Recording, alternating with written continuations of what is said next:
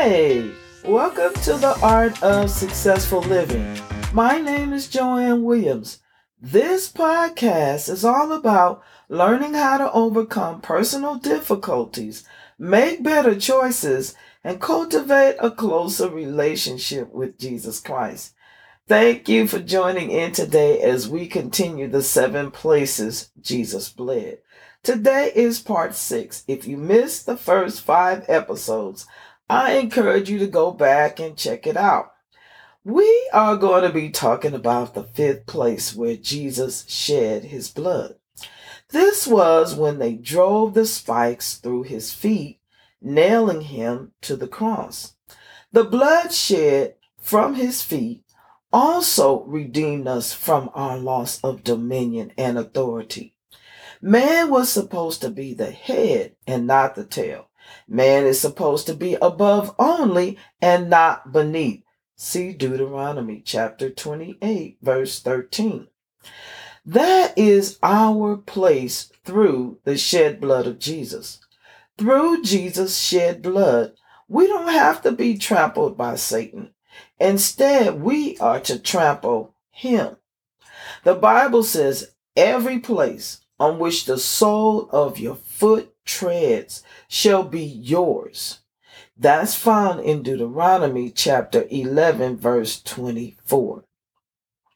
The blood that was shed through Jesus' pierced feet. If we go and read Matthew chapter 27, verse 35, we will see this verse signifies that Jesus won back our dominion and authority.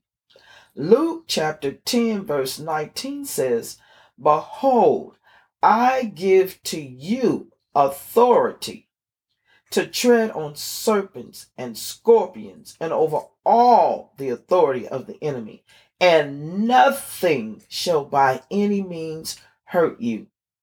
Again, we're talking about having our authority restored.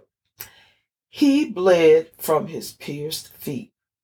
Mark chapter 15, verse 24 says, "They had crucified him. They nailed his hands and feet to the cross." Psalms 22, verse 16, "They pierced my hands and my feet." This signifies Jesus restoring our dominion, what was lost through the fall. Hebrews chapter 2, verse 8, "Thou hast put all things in subjection under his feet. For in that he put all in subjection under him, he left nothing that is not put under him. But now we see not yet all things put under him." Dominion was given us and has been officially restored. But now we see not yet all things put under him.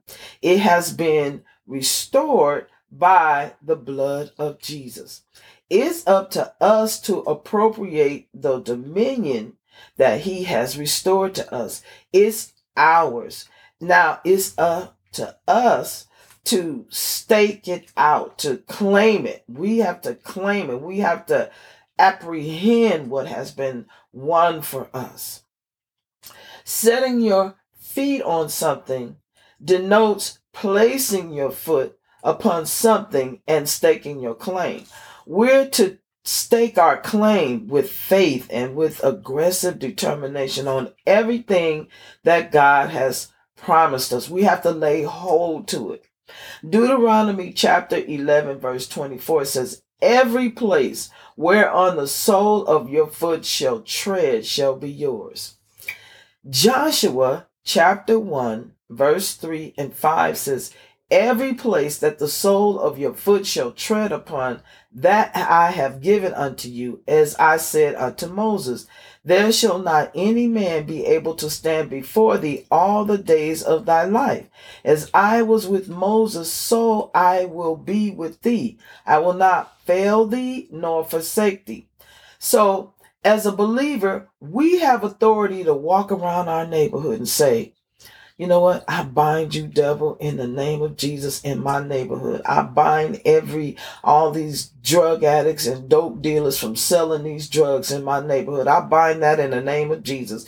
We could walk around the schools and we, of course you want to do that when, there are not people around, but you can walk around the schools in our neighborhood and bind that spirit of perversion, new age teaching, because wherever you go, God is with you. And he said that you can stand on your front porch and say to the spirit of violence, I bind you in the name of Jesus. I rebuke you out of my city. The enemy will say to you, now, who do you think you are? And you can claim your position in God as his child, washed in the blood of Jesus with your dominion restored. You can lay claim to the word of God. You can speak the word to these situations. And the Bible says that it shall come to pass.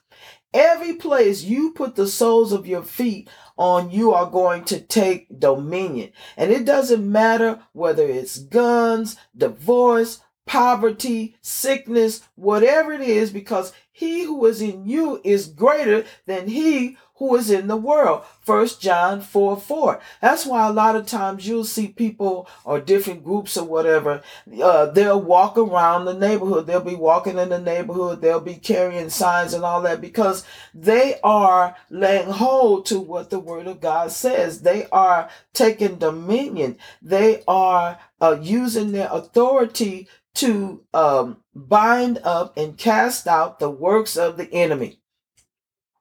So by his pierced feet, we have won. Well, we didn't win it. Jesus won back our authority and our dominion. And that is good news. So I just want to say a quick prayer.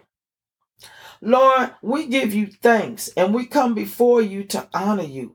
We thank you, Jesus, that you were beaten until you bled to deliver us from every accusation of the evil one. And not only were you ridiculed, spat upon, and hit in the face, Lord God, but your beard was ripped out to cleanse our conscience from dead works. Lord God, that by your stripes and the blood you shed on the whipping post, we have been completely healed and set free from all sickness, pain, and suffering.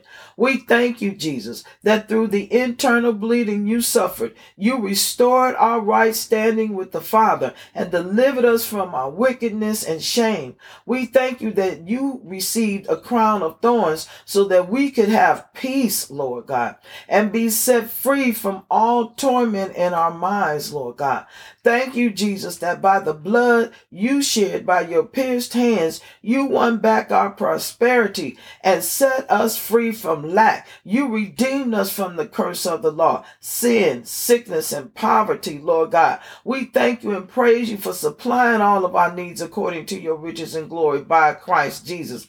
So that, Father God, whatever we put our hands to do, it shall prosper in the name of Jesus. We thank you, Lord God, that by the blood you shed with your pierced feet, you won back our dominion and authority. And Lord, we just give you praise. We just give you thanks. We just lift up the name of Jesus. Lord, you're worthy of the praise. You're worthy of glory. You're worthy of honor, Father God. We thank you and praise you, Lord God. No weapon formed against us shall prosper. Every tongue risen up in judgment against us, we shall condemn in the name of Jesus. We thank you, Lord God, that you strive with them that strive with us. You fight against them that fight against us. Take hold of shield and buckler. Stand up for our help. Draw out also your spear. Stop the way against them that persecute us. Say unto our soul, you're our salvation.